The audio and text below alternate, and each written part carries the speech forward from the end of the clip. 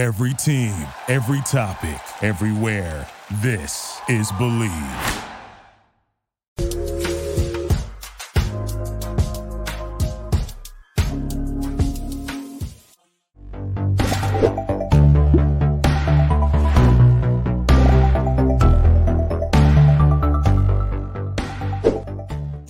Hey everybody, welcome to the Ann and After Show. Welcome to a special Valentine's Day edition of the podcast. Although if you're listening tomorrow, it's already passed, and instead it's go buy chocolate for half off day. Which I hope you do that because you deserve it. It's like the best day of the year, the day after Halloween. Yeah. Arguably, sometimes the Valentine chocolate is better than Halloween chocolate, though, because Halloween chocolate get that fancy stuff. Yeah, because Halloween chocolate, they're like, oh, you're just giving this to small children. They don't know. They don't know. Taste. They don't have any taste. They don't need rum infused in their chocolate, but your wife and or husband does. Yes, it's true. Yep. I already ate mine. It was Ghirardelli's dark chocolate sea salt, which is it's good stuff. Yeah, I prefer my chocolate on the bitter side. So I do too. Although I'm a sucker for the Ferrero Rochers. Oh, I love those. Everything that I eat too much of them. They now at most grocery stores in my area you can get not Ferrero Rocher necessarily, but they have like a candy bar that's called Bueno, and it's really good. They've got a couple different like chocolate products year round now, which is great because American chocolate sucks most of the time. It does. At least if it's milk chocolate. Yeah. If you get some of like the nice dark fancy stuff that comes in like the big bars in the candy aisle, then you can generally find some okay stuff. Yeah. I had now I'm not going to say that it was classy, but I had a Ben and Jerry's brand chocolate bar that had chunks of brownie infused in it. And I didn't know they had expanded out into. It's tasty. I'm gonna have to try one of those. Do you have to? I can only eat like one square at a time because otherwise I feel terribly guilty. But do you have to go to a Ben and Jerry's location to get one of those? No, it was just at the where was that? It was at a Safeway. Oh, okay. Yeah. So they've got some of the fancier inventory if you can go to a Safeway. You gotta pay premium prices, but they've got some better inventory there.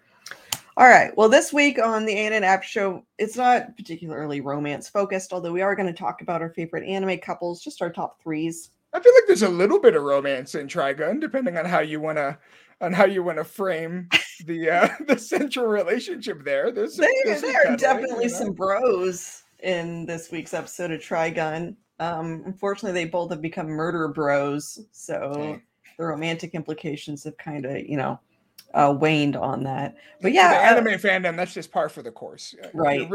Are you even really a couple if you haven't tried to kill one another? If you're in an anime? Fair. Yeah.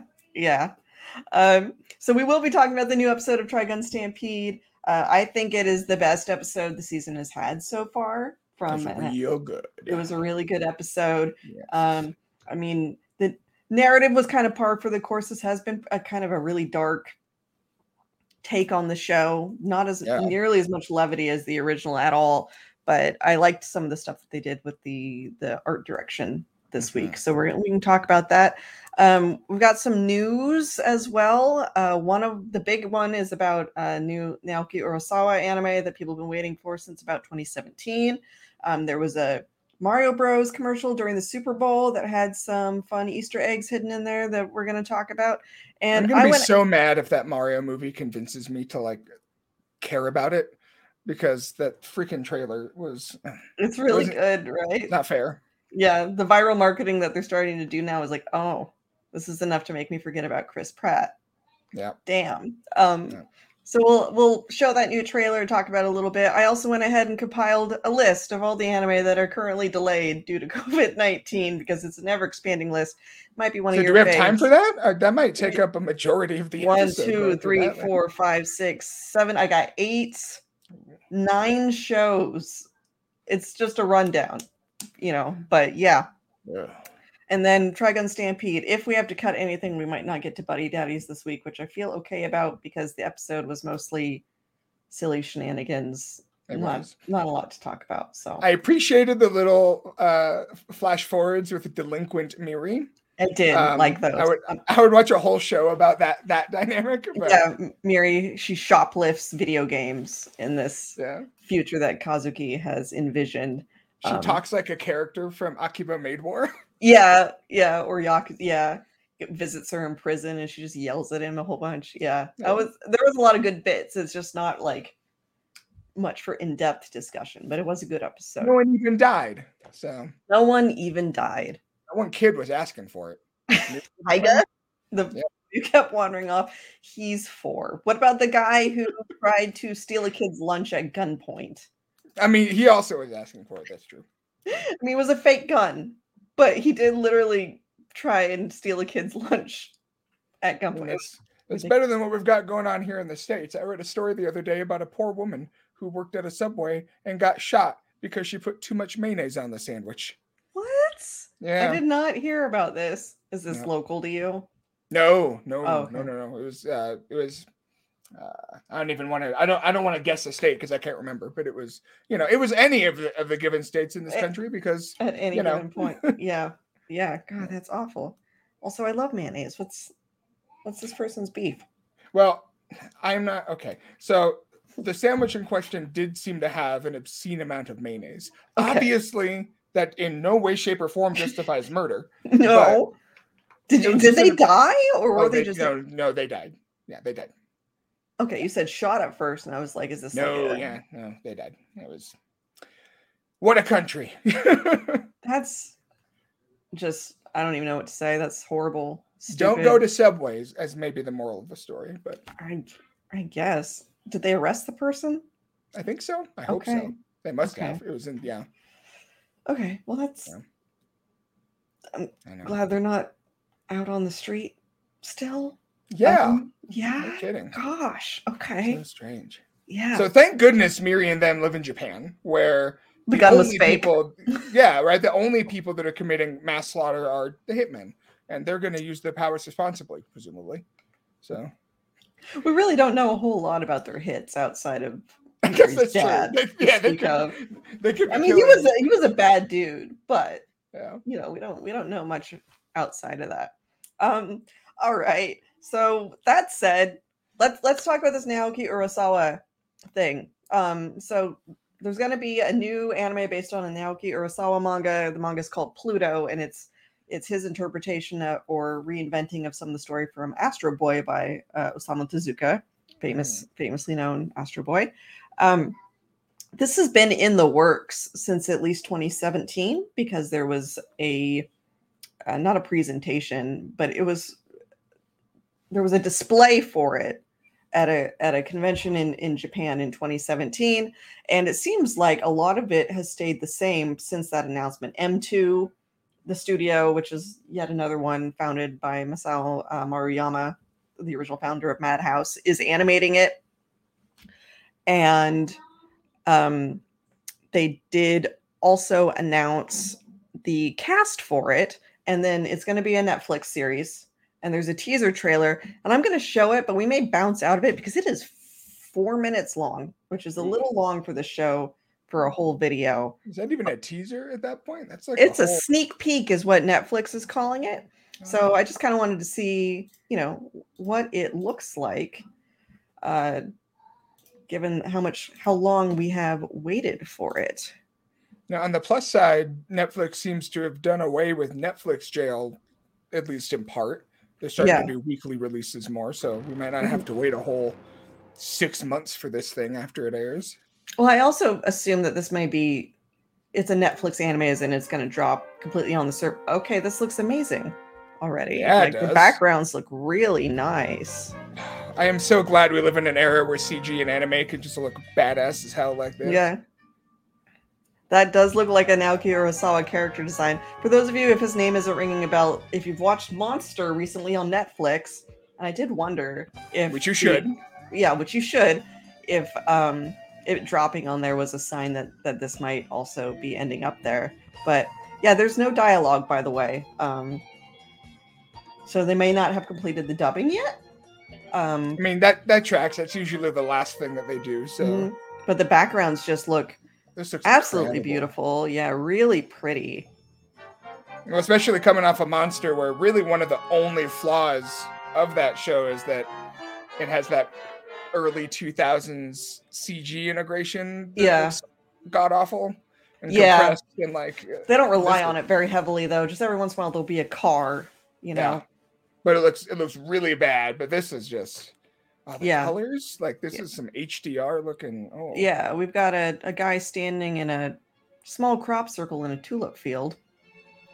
Oh, he's got a robot hand. Did not expect this to go kind of Mega Man here. I guess that makes sense if it's like a. He's also got rocket booster shoes, so he is floating in his loafers.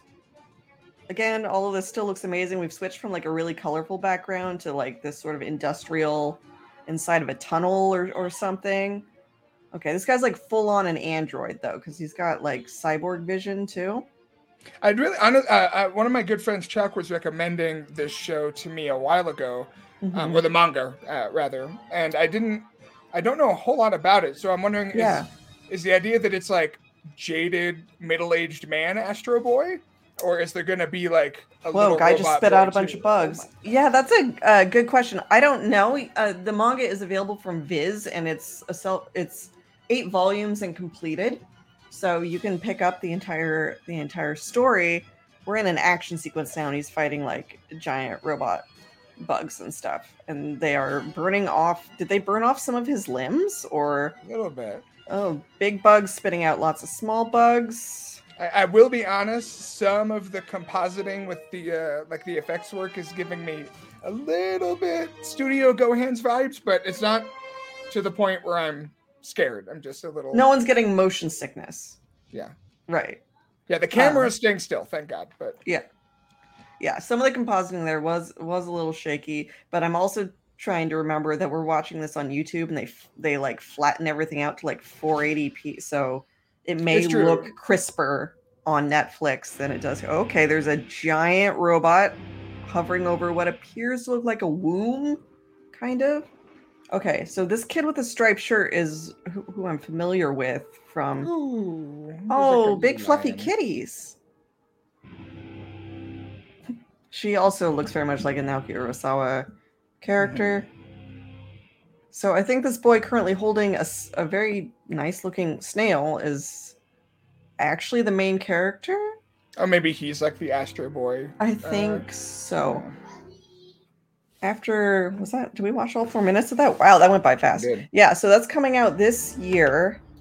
And let me pull up the article really quick, because I do have that, and that might give us a little more information about the story.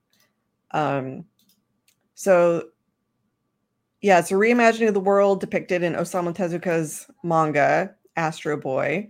There's also supposed to be a CG animated film by Illumination and Universal Pictures. They picked that up in 2010, and then it never happened. Like a lot of Hollywood. I'm trying to imagine what an Illumination anime would look like. Yeah. I mean, I guess Mario is kind of in the... I mean, it's not an anime, but it's, in the realm of Japanese IP. That's true. Yeah. They did that one Astro Boy movie. They've done a couple. But there's the CG one from... I was just watching Jeff Thu's his Hollywood anime video that he put out, and he was talking about that. And I totally forgot. I watched that the one with Nicolas Cage, where he played Dr. Tenma, I think. Is that his name? Oh, yeah. I never watched that. Yeah. I did, and I forgot about it until Cage is in that. Yeah. Wow, yeah. He does not affect a different voice in any way at all. It's just Nicolas Cage. That's great. For the plot of Pluto, in a distant future where sentient humanoid robots pass for human, someone or something is out to destroy the 7 great robots of the world. Europol's top detective, this is German, and I'm going to destroy it, but I think it's Gescht, who is probably the character we saw earlier, is assigned to investigate these mysterious robot serial murders. This is so Urasawa. The only catch is that he himself is one of the 7 targets. Okay, that sounds like a good awesome. Time. Yeah, it sounds like a good time to me. And although there was no vocal performances in that teaser, Shinshu Fuji is Geschicht. I'm not familiar with Fuji, but Yoko Hikasa is Adam, who is the Astro Boy. And Minori Suzuki is Uran, who's probably the girl we saw earlier. So, yeah, you can look forward to that. It's going to drop on Netflix sometime this year. So, cool. Yeah. Next up, okay, let's look at this Mario Bros. Commercial because it hit all the nostalgia vibes for me. It should be illegal what they did. It should. You can't just invoke the Super Mario Bros. Super Show and expect to get away with it without having to pay for what you've done, because that's like one of those things you can only do it once. Yeah. You can only do it once. And if they waste this perfect reference on a movie that isn't good, there will be hell to pay. For those who don't know, this song right now is the rap from that show specifically. I like how they're just like nodding. Mm-hmm. I mean, I've always loved. I will be honest. I have a soft spot for the god awful live action Mario. Yeah, I watched it as a kid a lot, actually. Like, it's terrible, but it's also like genuinely pretty cool. Like, the fact that movie exists is truly one of the most ridiculous stories in the history of like Hollywood. Yeah, it came out in 1989. But it was in syndication for a little while. Must have been, because that's the only way I would have caught it, because I was 2 in like. I watched it on TV, like right next to like the Sonic Saturday Morning and all that. Yeah, stuff, so. I think it was part of some kind of programming block that I can't remember right now. A couple fun facts about that commercial in particular. This hasn't been confirmed, but people on the internet have said that the voice of the customer in the commercial who does the narration. The actress is supposedly Janine Elias, who was the original voice of Princess Toadstool in the Super Mario Bros. Super Show. And I wouldn't be surprised if that's true, because they have said that they're going to get like Charles Martinet to do some small roles in some of the other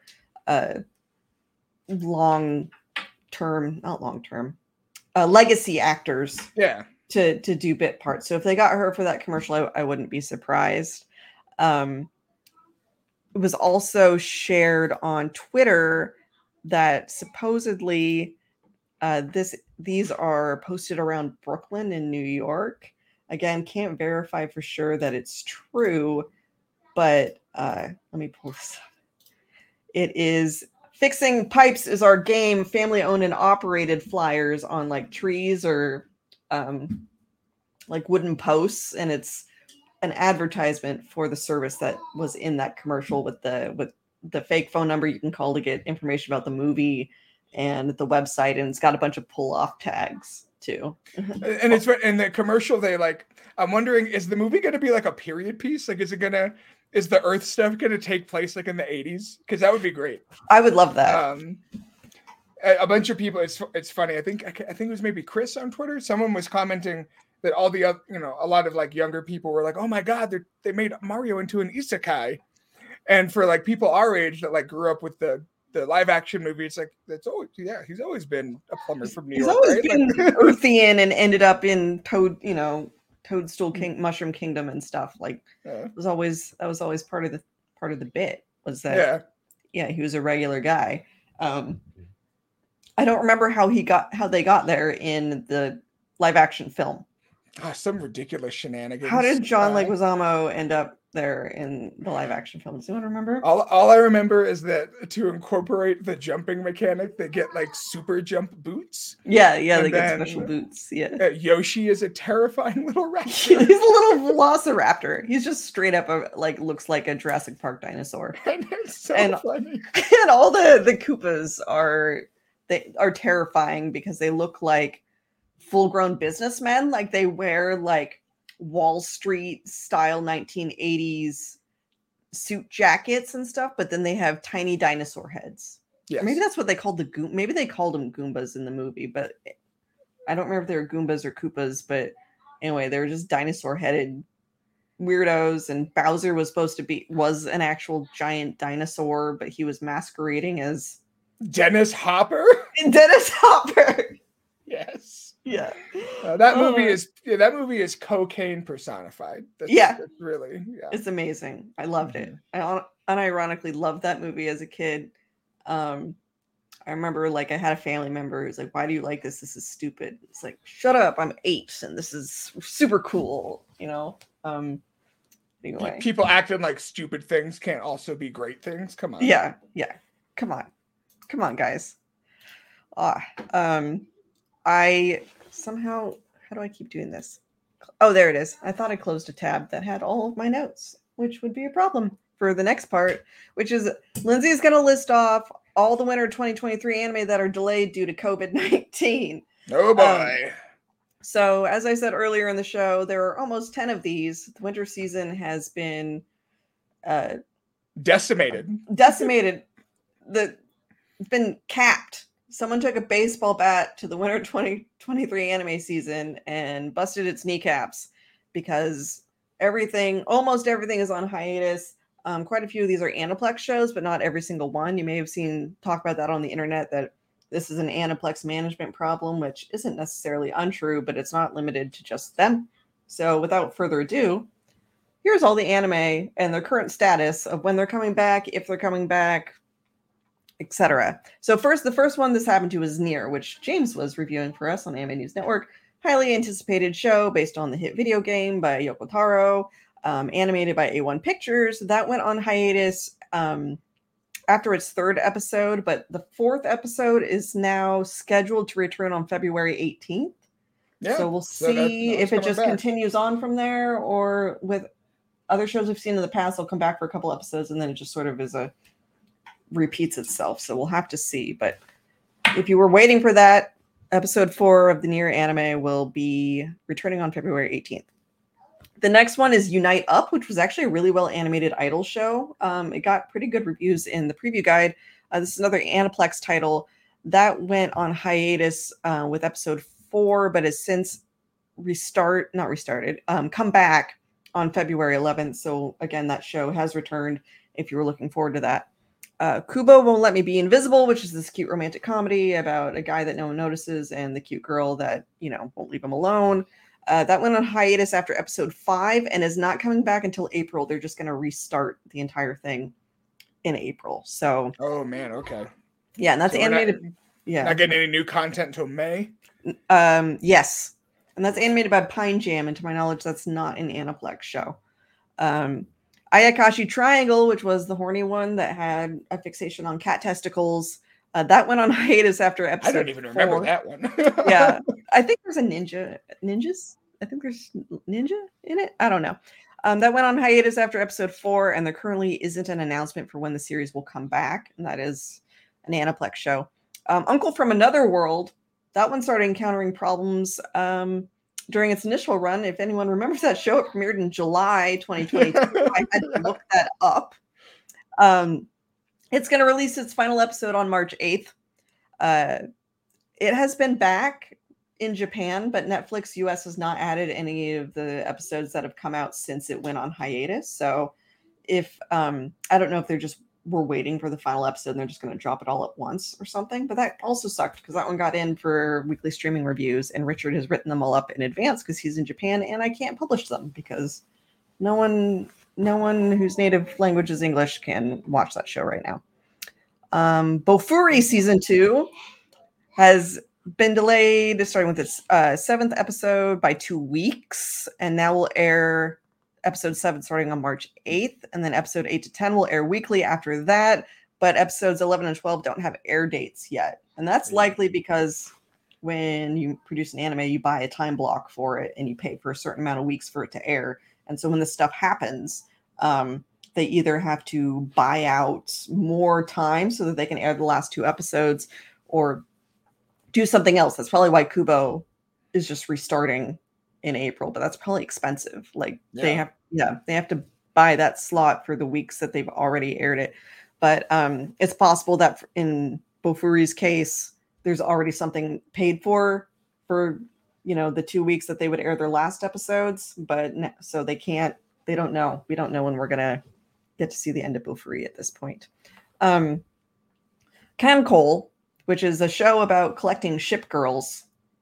based on a mobile game that I think people don't really. I feel like, I don't know. Is the fandom still there for that? Let me know in the comments, I guess.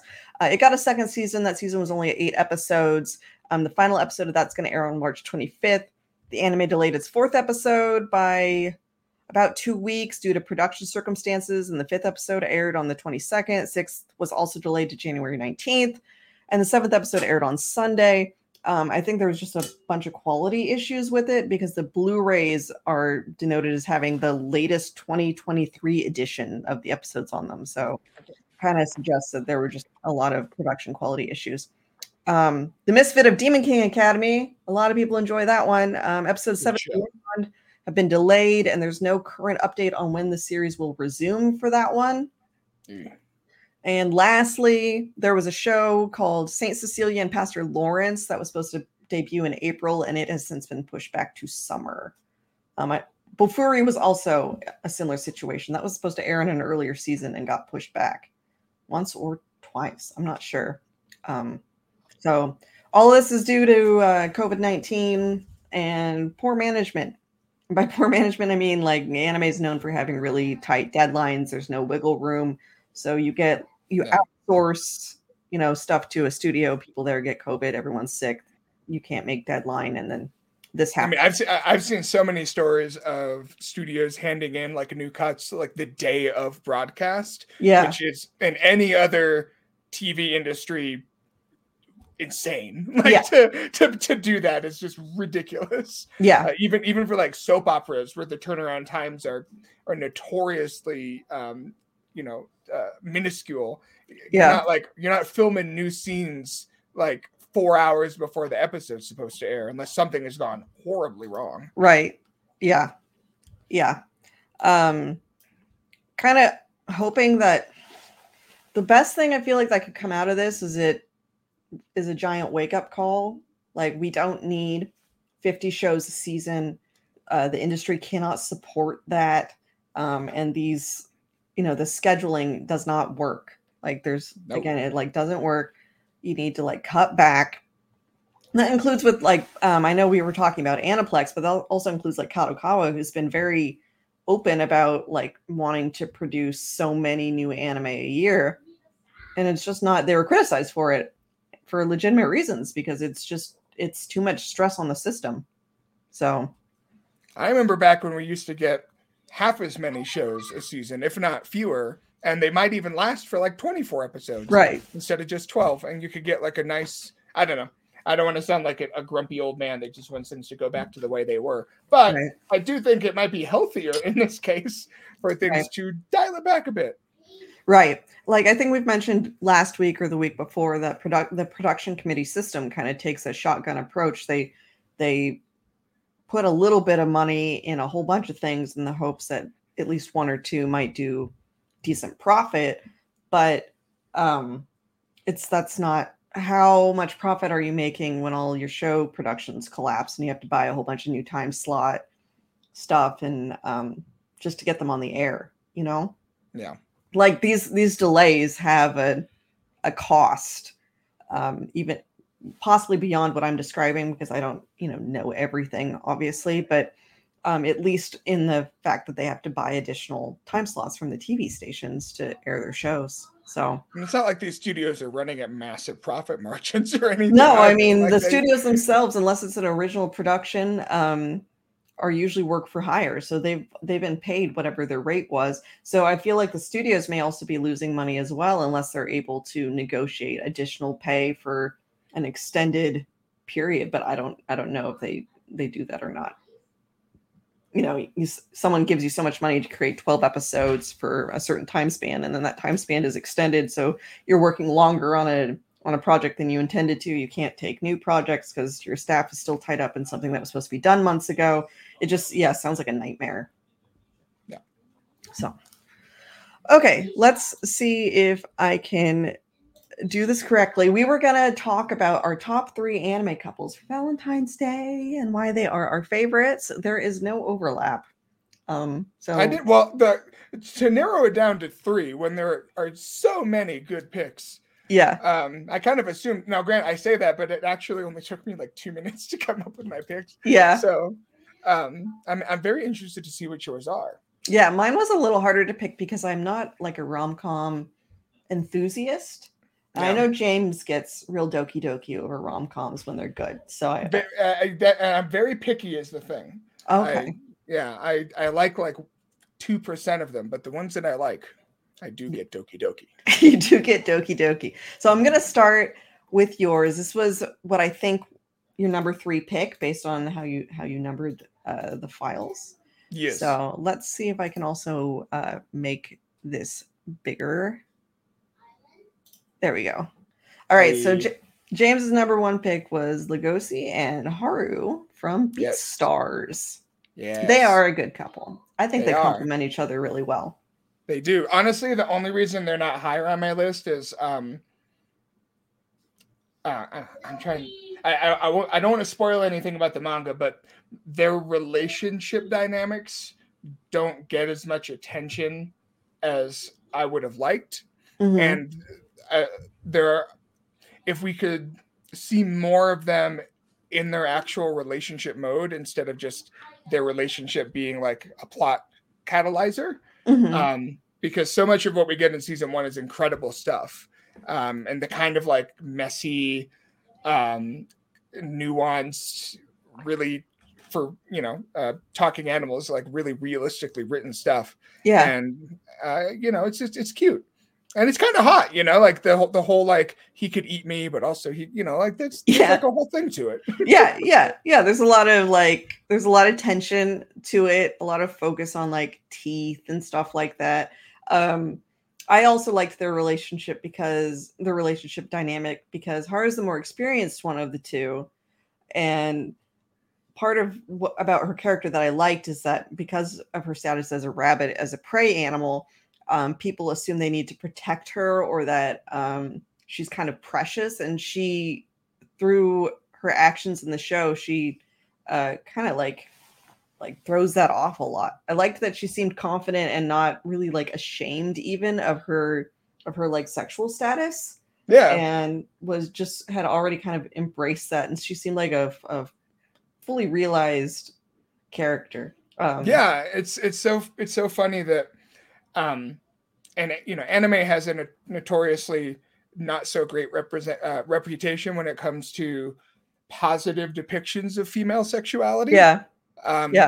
It's either completely skewed toward the male gaze, or it is something where chastity and purity and all that stuff are still very kind of romanticized and prioritized.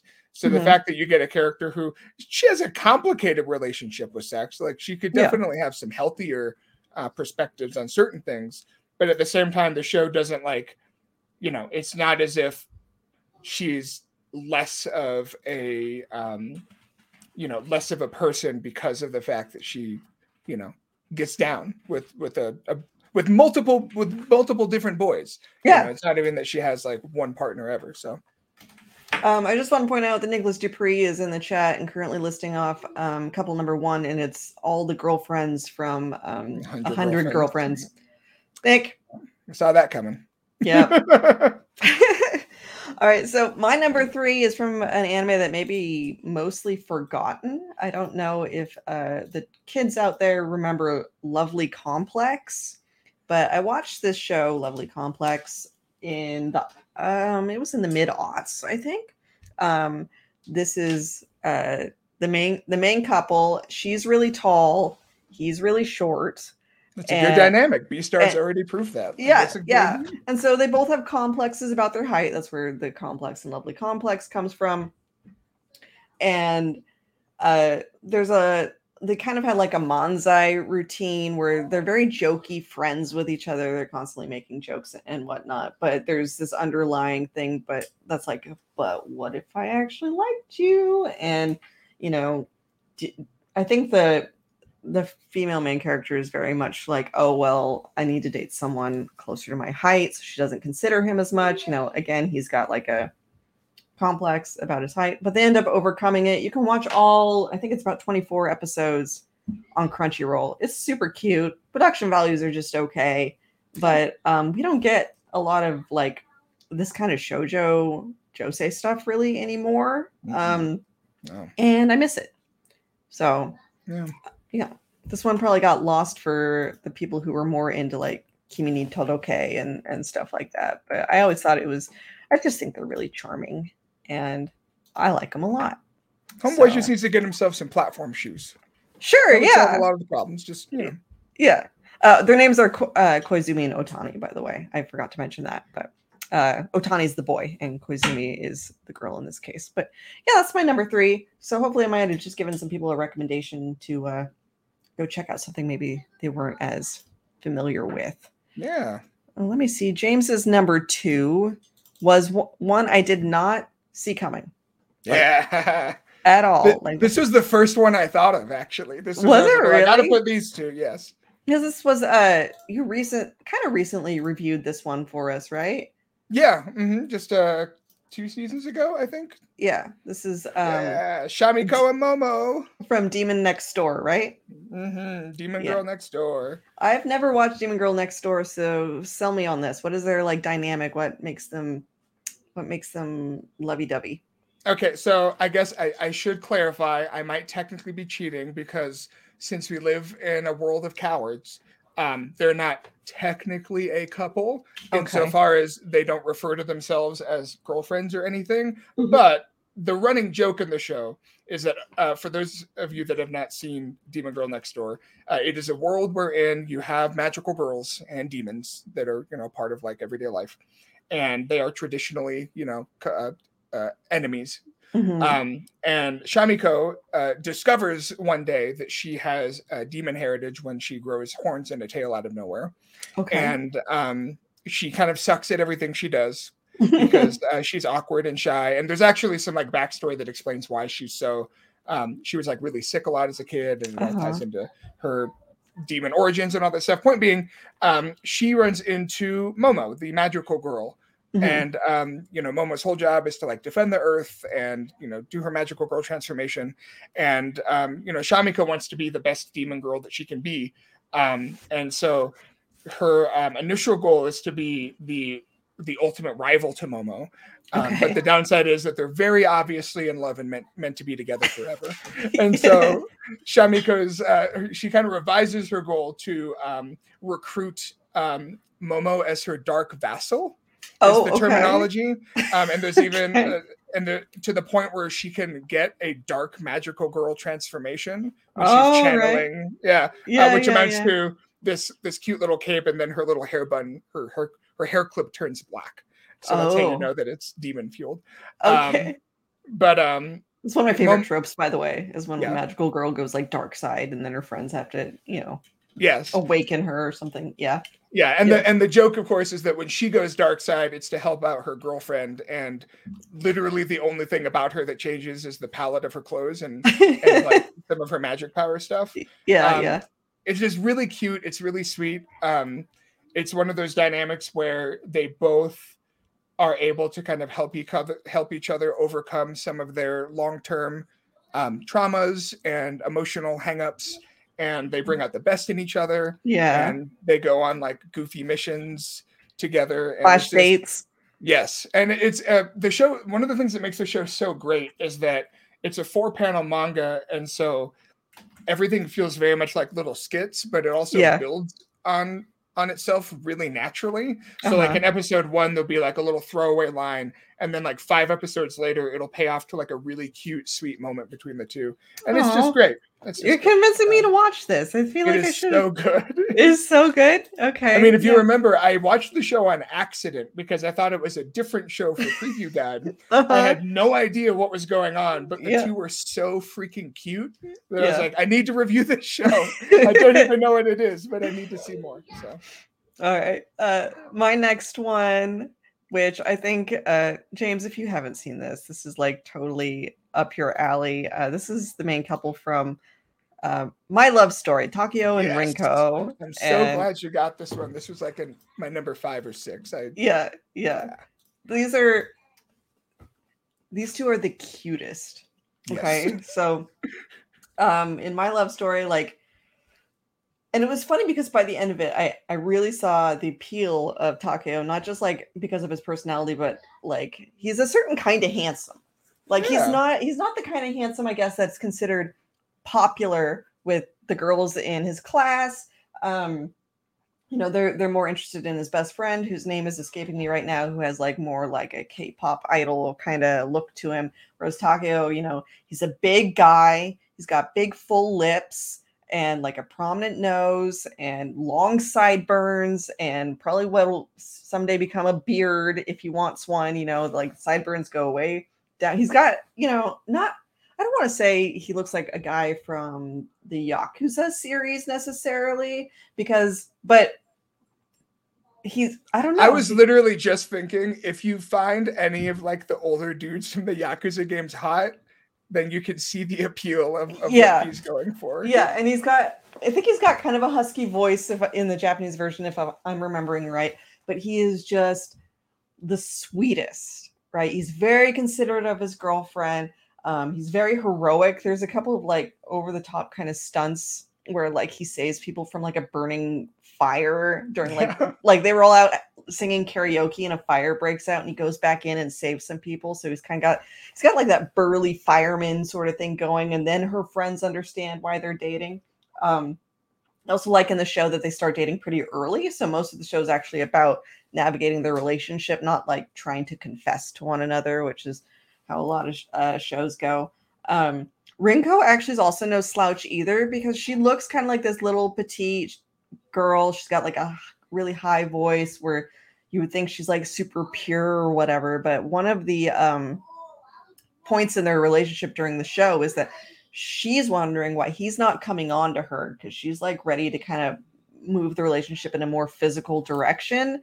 And he like has those kinds of thoughts about her, but then is trying to be considerate of not like pressuring her and everything. It's like a really healthy dynamic. And then they communicate, but just super cute. Was one of my favorite rom-coms when it came out, and it's really well animated and such too. I think this one is also on Crunchyroll. Go double check, but absolutely recommend it. That's my son. He's having a great time doing something. He also stands my love story. He does also. All right. So James, you're number one. I saw from a mile away. I knew it's the least surprising thing I could have ever done, but I had to go with my heart. So. Yeah. It was, as soon as this came in, I was like, oh, I know. Isn't the screenshot too probably from I feel like it was in your episode review. Yeah, I had to dig it up specifically because there was no better choice. But yes, it is Nishikata and Takagi from Teasing Master Takagi-san. Yeah. One of the best anime rom-coms ever made. Fight me on it in the comments if you want, but it's true. The third season of the show, I've already talked for like a billion hours about it, so I'll keep it short. The third season of the show is perfect. And if you want to feel good about life, and if you want to believe in the possibility of true love and happy endings, then you should watch this show immediately. Get a High Dive subscription right now and watch every episode. You might have to also get a Crunchyroll subscription to watch the other seasons. I'm not entirely sure. Wasn't one of them on Netflix too? Yeah, that might be. You might need a couple of subscriptions. It is worth it, okay? Because this show does just now. Because they're in middle school, it's not like My Love Story where they're like dating by episode 3, but they're also basically married at this point. They are already a couple. They already organize their lives and their interests and everything they do around one another just naturally because it's what they want to do. Nishikata just is stupid and interprets that as she's my rival.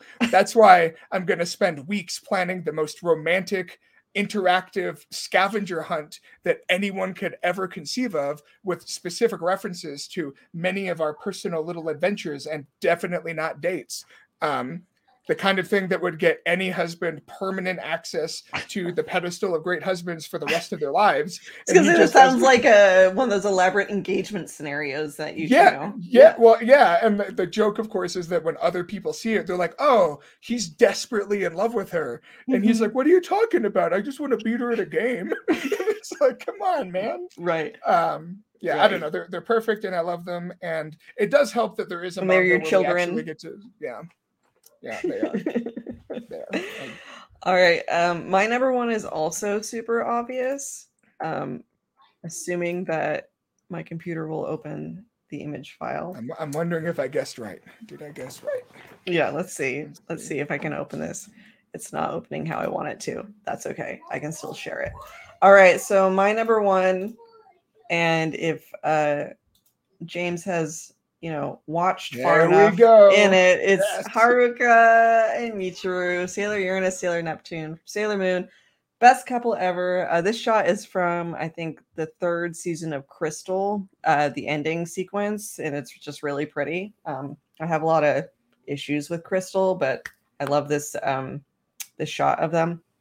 So I love Uranus and Neptune because Uranus is a baddie and she's super cool all the time, and Michiru's hyper competent and really artistic and beautiful, and also like they're super dramatic.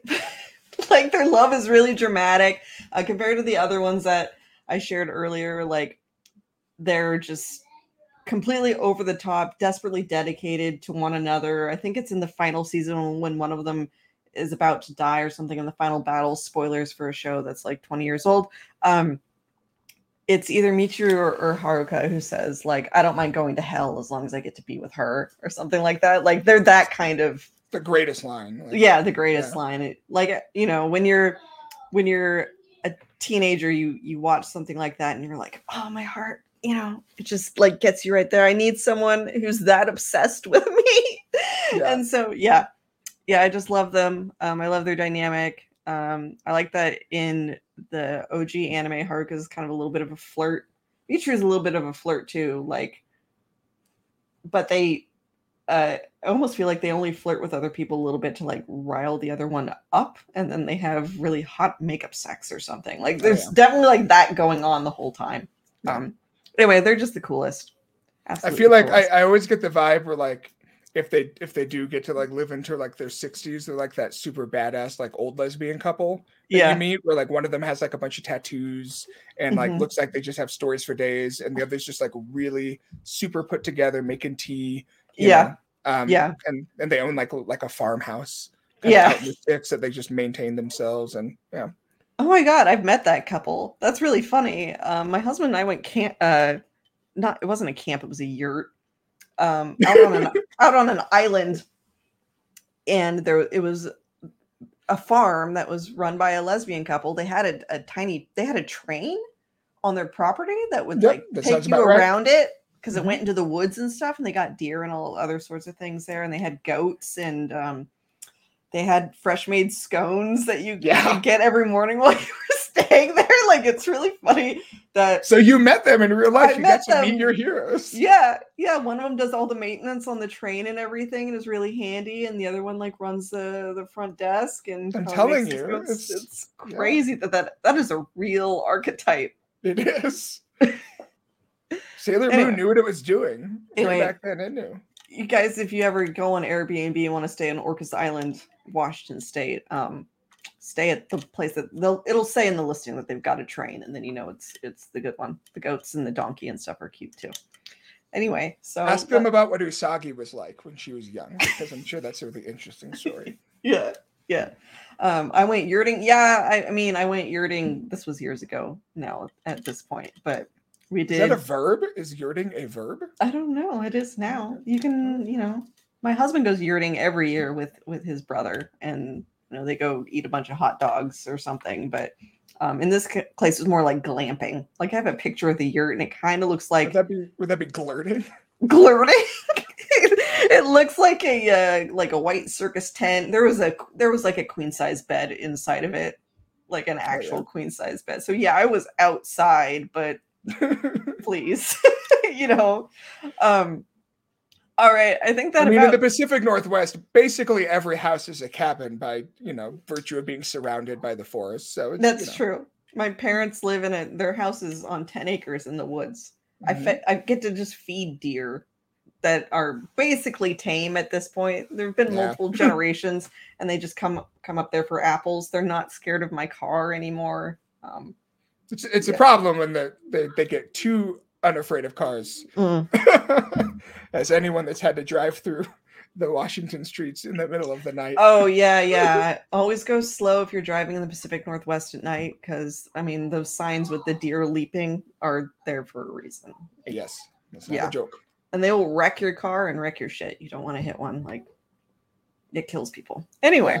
Pro tip, by the way, if you are ever in a situation where you're going to hit a deer, speed up. Don't brake. Speed up. Why is that? Because it'll decrease the chances of the deer, at least from what I was told by people with giant trucks that have hit multiple deer. And basically, it means you kill the deer faster, and it decreases the chance of your car, like, swerving and veering off or whatever. You want to explode the deer, not have the deer explode you. It was the way it was explained to me. All right. Maybe that anyone who heard this advice, please investigate it yourself first. We're not entirely sure how valid this is, and I don't want anyone to like be deathly injured and then be like, "Well, James Beckett told me to speed up."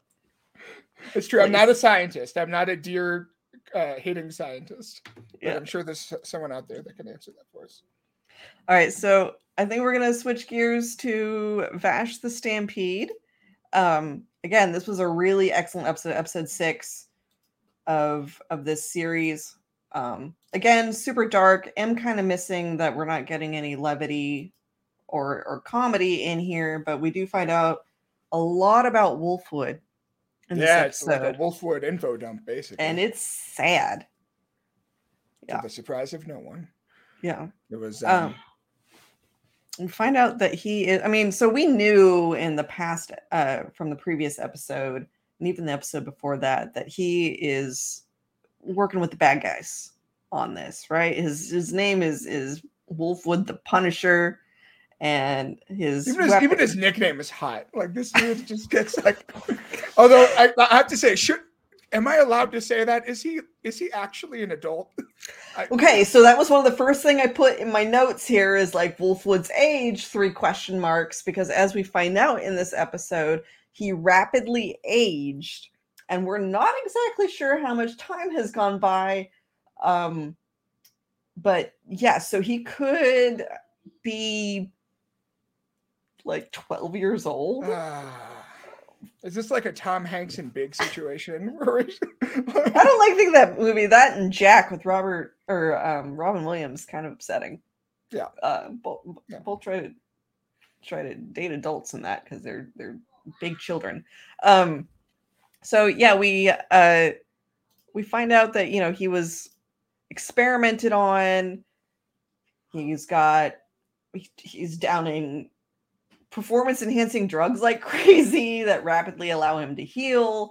And yeah, the timeline's just really iffy. Don't know how old he is, but probably not as old as he looks. Also, him and Vash aren't speaking to each other because they're still mad about whether it's they're both acting like grumpy little. Yeah, they're like, Wolfwood killed somebody, and I don't think that's fair. And he's like, Vash is a baby, and he can't kill bad guys. And Wolfwood keeps calling me names. Yeah. Let's see. LFR says that he's probably earned his rep as the Punisher. So he might be in his mid-teens. I did some wiki diving. It's really hard to keep the individual stories straight because they actually vary quite a bit between adaptation and the original manga. But from what I understand, the Punisher is actually the name of his giant cross weapon. So I don't know if he earned that nickname or was just given it because whenever they gave him the cross, because that's its that's its official title.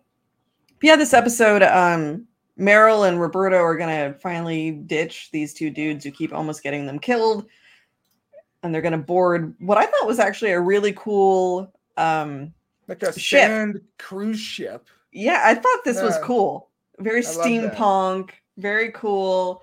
You can tell it's kind of like not Titanic-esque necessarily, but just like it's got a lot of the well-to-do people on it. Everyone's dressed up for travel, and they're heading to July City, which is where Knives is supposed to be. And I had to also go back and reread that because I couldn't remember exactly why they were going there. But that's where Knives is supposed to be at. So that's why Vash is on his way there. Hopeland Orphanage. It also explains how, because I remember whenever it kept showing the map at the end of the episodes, I'm like, there's no way this is going to be 12 episodes. They're never going to get to July at this rate. Yeah. But if they can if they can cross the sand continent this fast on a cruise ship, then maybe this is only going to be 12 episodes. Yeah. It depends how far this cruise ship makes it, because it ends up with a lot of issues by the end of the episodes that could, strand them out here somewhere. Also, I didn't get a chance until now to really look at this map, but it's very obviously like Earth, but maybe some tectonic plate action has happened. Of course, the oceans are dried up, but this is Africa. Yeah. Yeah. And this is like Australia merging into Southeast Asia here. There's India. Yeah. Don't know what's going on. Is that did South America get really huge when the water dried up? Maybe. I'm not really sure what's going on there, but this over here looks like, yeah. Or maybe that's supposed to be Canada. Who knows? Okay. But this is just more of the insulting back and more forth. Vash bullying. You don't get to choose who lives and dies. You're a spoiled brat who can't even kill bad guys. Mom. Yeah. But yeah, we meet this guy whose name is Livio. And again, this was a character I did not remember at all from the original anime, and that's because he's not in it, to my knowledge. He's a manga character. He was a manga character, but he's not in the original anime. And I like his mask. It is cool. So he's got a sick as hell fight scene with Vash. He does. It was really hard to screen cap because of how fluid and constantly moving it was, which is great for Studio Orange. But just some of the most just the kind of fighting that I honestly don't think I've ever seen, really. Just a lot of very dynamic, flipping, a lot of rotating camera at the same time to give it a lot of dynamicism. Yeah. Is this face mask for some reason it makes me think of a hieroglyph? There's something kind of going on with it that oh yeah, I feel like it's supposed to remind me of something other than just a skull, but I don't know. Yeah, I don't know. I mean, I like his very dramatic Egyptian sort of eyeliner around the eye there, and then that's accentuated again up here. But then we've got, the kind of skeletal looking teeth at the bottom. But it also, looks like he's been augmented, because I think we're staring into his cheekbone and it's all glowy and stuff. And he underwent the same sort of procedures that Wolfwood did. And we see that play out in a flashback that's not in, or does not appear to be 3D CG. It looks like it's in traditional 2D animation. And I also liked that they did these interstitials, so it felt like a silent movie. Yeah, it also gave me near vibes. Oh, really? The way they do because they do a similar thing with storybook kind of silent storytelling. Mm-hmm. But yeah, silent movie Western vibes, very different feel to what we've seen. Yeah, and I didn't know this was Wolfwood immediately. Maybe that's just me, but I like that he takes care of the chocobos at the orphanage. And so, and then Livio gets brought there, and yeah, he's really sad, presumably because, his parents died and whatnot. And Wolfwood kind of takes to him immediately as a big brother figure. And the term brother or sibling is used a lot throughout this by a couple of different characters to refer to one another, even though they're not actually blood related. But yeah, I just really liked the intimacy that this scene gave us. And it felt very emotional, even though there's not a lot of actual dialogue. Yeah, you buy their relationship, even though they literally say maybe 3 words to each other over the course of this whole flashback. Yeah. Since we've just scrolled through the screen caps to pass that, I also I felt like this was kind of extra, maybe an unneeded thing to add in here, this gang of bandits, but I did like that they're on sand windsurfers. I thought that was cool. I know they're called the Bad Lads, which is a great name, but they have the BL logo, and I've just been calling them the Boys Love Gang in my head this whole time. Yeah, just imagining them furiously shipping Vash and Wolfwood, and we must get them and make them kiss. Quick to the steamer. Yeah. This is still flashback. One thing to note: the ladies in this have huge boobs. Distractingly so. I'm glad you said something because I was like bazongas. Just they're in like a turtleneck and a suit jacket that is connected to a face mask. But just distractingly. They have to be like androids, right? Like they're like clones or androids or something. There's something going on with them. They've got that symbol on their jacket, and we also saw the same symbol actually on the flag at the orphanage, and we see it on the red letter that Wolfwood gets. And I looked it up because the term is used in this, so it's just, I don't feel like this is a spoiler. It's just clarifying. That's called the Eye of Michael is what that symbol is, and so that means that they are related to the Eye of Michael. I don't know if they're inhuman or not, but yeah, definitely a clones vibe, Trelana said. So then we get this really trippy scene. So we're still in the flashback. It's still kind of 2D, but it's got like this awesome like psychedelic vibe.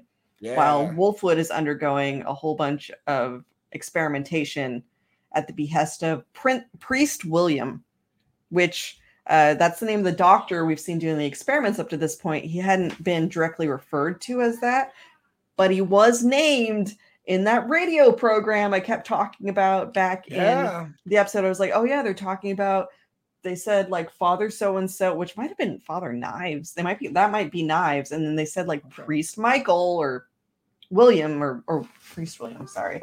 And that's the name of him in this. So now we have that direct connection there, that he was looked at as a religious figure when it came to the boy that was sacrificed earlier and became the big Bane look-like. So this shot is just really cool. It reminds me for some reason a little bit of a woman called Fujiko Mine. Yeah. The line art and the color reminds me of that a lot. I've been meaning to, because I have to imagine that just with, I mean, I guess this doesn't have to be true, but my assumption was that just based on like the fact that this is like a 2D production, and I'm sure they would have had to have gotten that in the pipeline like before they started the 3D work. Yeah. That I'm wondering if they had like a guest director come in and do this part while they did all the 3D stuff for the rest of the show. Yeah. And I'm wondering if like if that is the case, whoever's responsible for the sequence is like a big name that we would associate. Yeah, I'd love to see the credits for this episode in particular, if anyone has those, because I'd like to know who the animation director or episode director was for this episode in particular. Because this is all really weird. Wolfwood hallucinates a whole bunch of oh god, I've already forgot the kid's name, even though I said it earlier. Livio, right. Hallucinates a whole bunch of him like saying, Nico Ni or brother Nicholas, basically. And we see some algebra and this flower, which looks like that giant flower that's supposed to smell like rotting flesh. I don't know if that's specifically what it's supposed to be, but it's just what it reminded me of. And we've got him in an upside down cross for these experiments. But this is when we find out that Wolfwood is not as old as he appears to be. We don't know how old he is. He could be like 14 or something. Because this is interesting. The sympathy that William was. There were a couple of times this week where he kind of went out of his way to be like, we're not trying to hurt these people. Like, we're not, Yeah, he's got what feels like a really weird philosophy regarding life and respect for it. Like, when he first said this, I thought it was more of a, well, I've invested so much in him, don't hurt him because he's a test subject. Like, he's useful sort of thing. Also notice that, like, he doesn't look particularly old here. So unless this guy has the same sort of thing going for him like Bash does, and he's, like, been an old man for a long time, this is another indicator that not a ton of time has passed since this happened.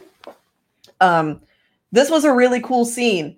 And I didn't immediately know what was going on. We see Wolfwood tries to make an escape, and he is contorted in the air like crazy. And then we find out that it's actually my anime boyfriend, Legato Blue Summers, that's doing this. He is telekinetic. It was legitimately creepy. Like, it was. Yeah. The show, there have been a couple of scenes where the show is legit kind of like a horror anime for like a scene or two, which is not at all what I was expecting from Trigun. Yeah. Kat in the comments says that Minoru Yamaoka is credited as the storyboarder and director for this app. James, I'll let you talk for a second because I'm going to look him up in the ANN encyclopedia. Yeah, so I mean, like we're just saying, we meet Blue Summers, as I think his name, who does not like to be made fun of for his weird blue hair. We've learned that. Yeah, he's very sensitive about it. And he's also one of those proud sociopaths that thinks that emotions are stupid and that caring about anything or anyone is just a weakness. And obviously, Wolfwood doesn't jive with that, but he can't really do anything about his current predicament because it turns out that we get a little bit of like information about like the nature of these experiments. We learn that Wolfwood was selected because he has an S+ drug compatibility, which is, I guess, what they rolled. He's really good at getting high, you know? Yeah, they rolled a good gotcha. They got an S+ Wolfwood, and so they can really level him up and max out his stats. And it turns out that Livio is also one of those S+ kids, which means that if Wolfwood doesn't go out and murder a bunch of people, and I guess I was just thinking the fact that Livio is so much older now, maybe that's also just a side effect of the experiments, and it still is a sign that it hasn't been that much time. Yeah, but could be. But we do know that Wolfwood, the reason Wolfwood has been doing all of this isn't because he likes killing people, which is what Zazie was suggesting earlier. It's because he's trying to protect his brother. Because if Wolfwood dies, he was under the impression that is when they were going to fully recruit Livio. And he doesn't want to kill Livio, not only because he doesn't want to kill Livio, but because then they're just going to take more kids from the Hopeland orphanage. Yeah, and one of the things we see when Livio's older, he doesn't have a whole lot of lines during his confrontation with Vash, but he does say, I have to catch up. And I feel like that is maybe an idea that was put into his head by the Eye of Michael folks, that he's trying to get as good as or as competent as Wolfwood in fighting. He needs to catch up to him, you know, so they can be equals there. At least that's how I interpreted the line.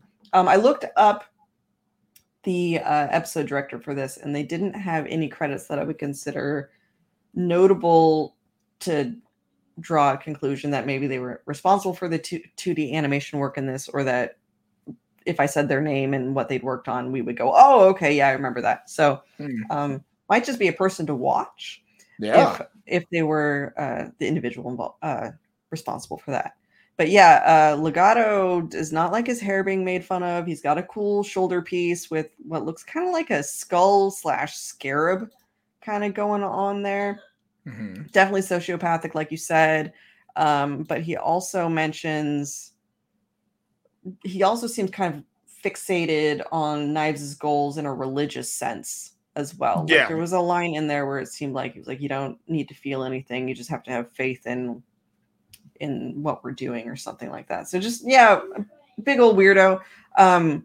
Didn't get a good enough look at him to actually, I know I said he's my boyfriend earlier, but that's because he was hot in the original. At least that's how I remember him being in the original. I don't know about his redesign yet. He seems hot enough, I guess. I don't know. His haircut. Insofar as, it's not, I think Vash still wins the award for best haircut makeover. Yeah. I also like Zazzy's hair. Hair. I like Zazzy in general. Zazzy's pretty cool. You know, the whole like mind controlling bugs thing is pretty neat. Also, maybe Legato got a haircut between that flashback and now, because his hair from the back looks a lot like Wolfwood's. But yeah, we'll be seeing more of Legato. He's like a sub boss to Knives. So like the second in command. Yeah, that kind of deal. And then, so in the midst of everything, the Boys Love gang also invades the ship. And again, they look really cool, real Mad Max, like glow in the dark paint kind of stuff going on. So that's kind of where the episode ends. This is sort of like a two-parter. Yeah, it's really the first time that we've had, I mean, all the episodes have led into one another, but this is the first time where we've had like a straight up just to be continued sort of thing. As a standalone. Yeah. I think before we close out, I did want to ask, where do you stand on the Wolfwood Vash debate? Oh, as far as who's, I mean, I think I get where Vash is coming from. I'm still waiting for, because I can tell that they're doing that thing where and I can see why they did it, where they gave us that kind of peek at his backstory at the beginning of the show, which is really different from how they did it in the original. But they're really holding a lot of the cards close to the vest as far as his development. Like, he's still kind of stuck in the same, like, you mean Vash's development? Yeah. And so I'm interested to see if the show is ultimately going to like side with his perspective as like the ultimate thesis. Because the way that it is now, I feel like the show is going out of its way to kind of highlight the flaws in Vash's approach, where, you know, he's living in a world that doesn't necessarily accommodate his desire for pacifism. Right. I'm wondering, I feel like what's going to happen is eventually, I'm going to go ahead and call it. I think it's going to be Roberto. I think Roberto is going to get killed. Okay. Because of something that Vash like doesn't do. Like, Vash is trying to keep people from fighting. Yeah. And I think Roberto is going to get killed because he's been death flag central for the whole show. And I think that is going to be maybe the cause of like either a big shift in his character, or it'll Vash's character, or it'll at least force him to, like, I don't know, maybe re-examine his priorities, even if he ends up doubling down. I've always been the kind of guy where I want to believe in a world where we truly can achieve peace through pacifism. But then sometimes I do look out the window and I'm with Wolfwood, where it's like sometimes there's some people that just need to get blown up with a giant cross gun. You know, like sometimes that's just how it is. Yeah. So I don't know. I just wanted to share this picture of OG Legato Blue Summer so people could appreciate what a sad emo boy he used to look like, and that was, you know, his hotness appeal. I like the hair. He has kind of live action Mario Goomba proportions because he's got giant shoulders. He's got some his head looks a little small in that getup, but I dig the hair. Yeah it was just, you know, just an anime sad boy. That was his appeal at the time. I think you're right, at least in that right now it seems like Vash's opinion is that, like, we don't have the right to kill anyone, thus killing isn't ever justified. And I would say like 9 times out of 10 that's true, but he again lives in a world where people are trying to straight up murder him and everyone around him all the time, and I don't think you can just always like negotiate that down. I mean, some of the people he's dealing with are like insane. They're just like insane. I think it's one of those things where I think you can totally live by the philosophy where killing is an immoral act that is always wrong, while also potentially having to recognize that sometimes you're put in a position where you have to commit an immoral act for the purpose of preserving life or what have you. So I don't know. Yeah. I don't know. Yeah. Well, Kat says, I feel like there's a bigger incoming death flag on a different character given the next episode preview. That's also true. I do know of a character that died in the original. Oh, I didn't see the preview. Or if I did, I think that's based on it. Yeah. I don't remember it. But now that Kat has pointed that out, there is a character that dies in the original that is still alive right now. So, you know, things could happen, but they've redone all kinds of stuff in this. I also want to note, because we talked about Gunsmoke last episode, about the world of Gunsmoke. This world's not called Gunsmoke. It's called No Man's Land. Yeah, I noticed that. I meant to bring that up. That's interesting. And in the manga, it's also called No Man's Land, but that also kind of that differentiation feeds into like Studio Orange's thing that this isn't like not necessarily a reboot or a continuation or a remake. It's just a new version of the story. Yeah. It's kind of a unique version all in and of itself. I think retelling maybe is the, you know, Yeah. When underrated. Retellings are underrated, I think. Yeah. I think that's a good approach. When I was looking through stuff, like this conflict between Wolfwood and Vash about, the right to kill, I guess that was also in the original anime as well. So that's something that's been brought over. That's always been like a point of dispute between the two characters. So, yeah. All right, everybody. We didn't get to Buddy Daddies today, but that's okay. They went to the zoo. It was cute. It was cute. You should. Mary has a little boyfriend. So Mary has a little boyfriend. They both play Mario. They play Mario Kart. Yeah. And found out that the character goods that Ray bought at the cheap store is actually from that game. Mm-hmm. So there's a mysterious new lady that's shown up. Oh yeah, I think that might be Kazuki's former wife, sister, or something. The pregnant lady. So I'm wondering if she faked her death. We might find that out. So yeah, drama. So tune in next week. There might be more going on, and we'll have more to talk about with Buddy Daddies, but didn't get to it this week. Thanks, everyone, for tuning in, and we'll see you next time at 6 p.m. Pacific, 9 p.m. Eastern, right here on YouTube/Twitter/Facebook. So thanks for hanging out. Have a happy Valentine's Eve. Bye. Bye-bye.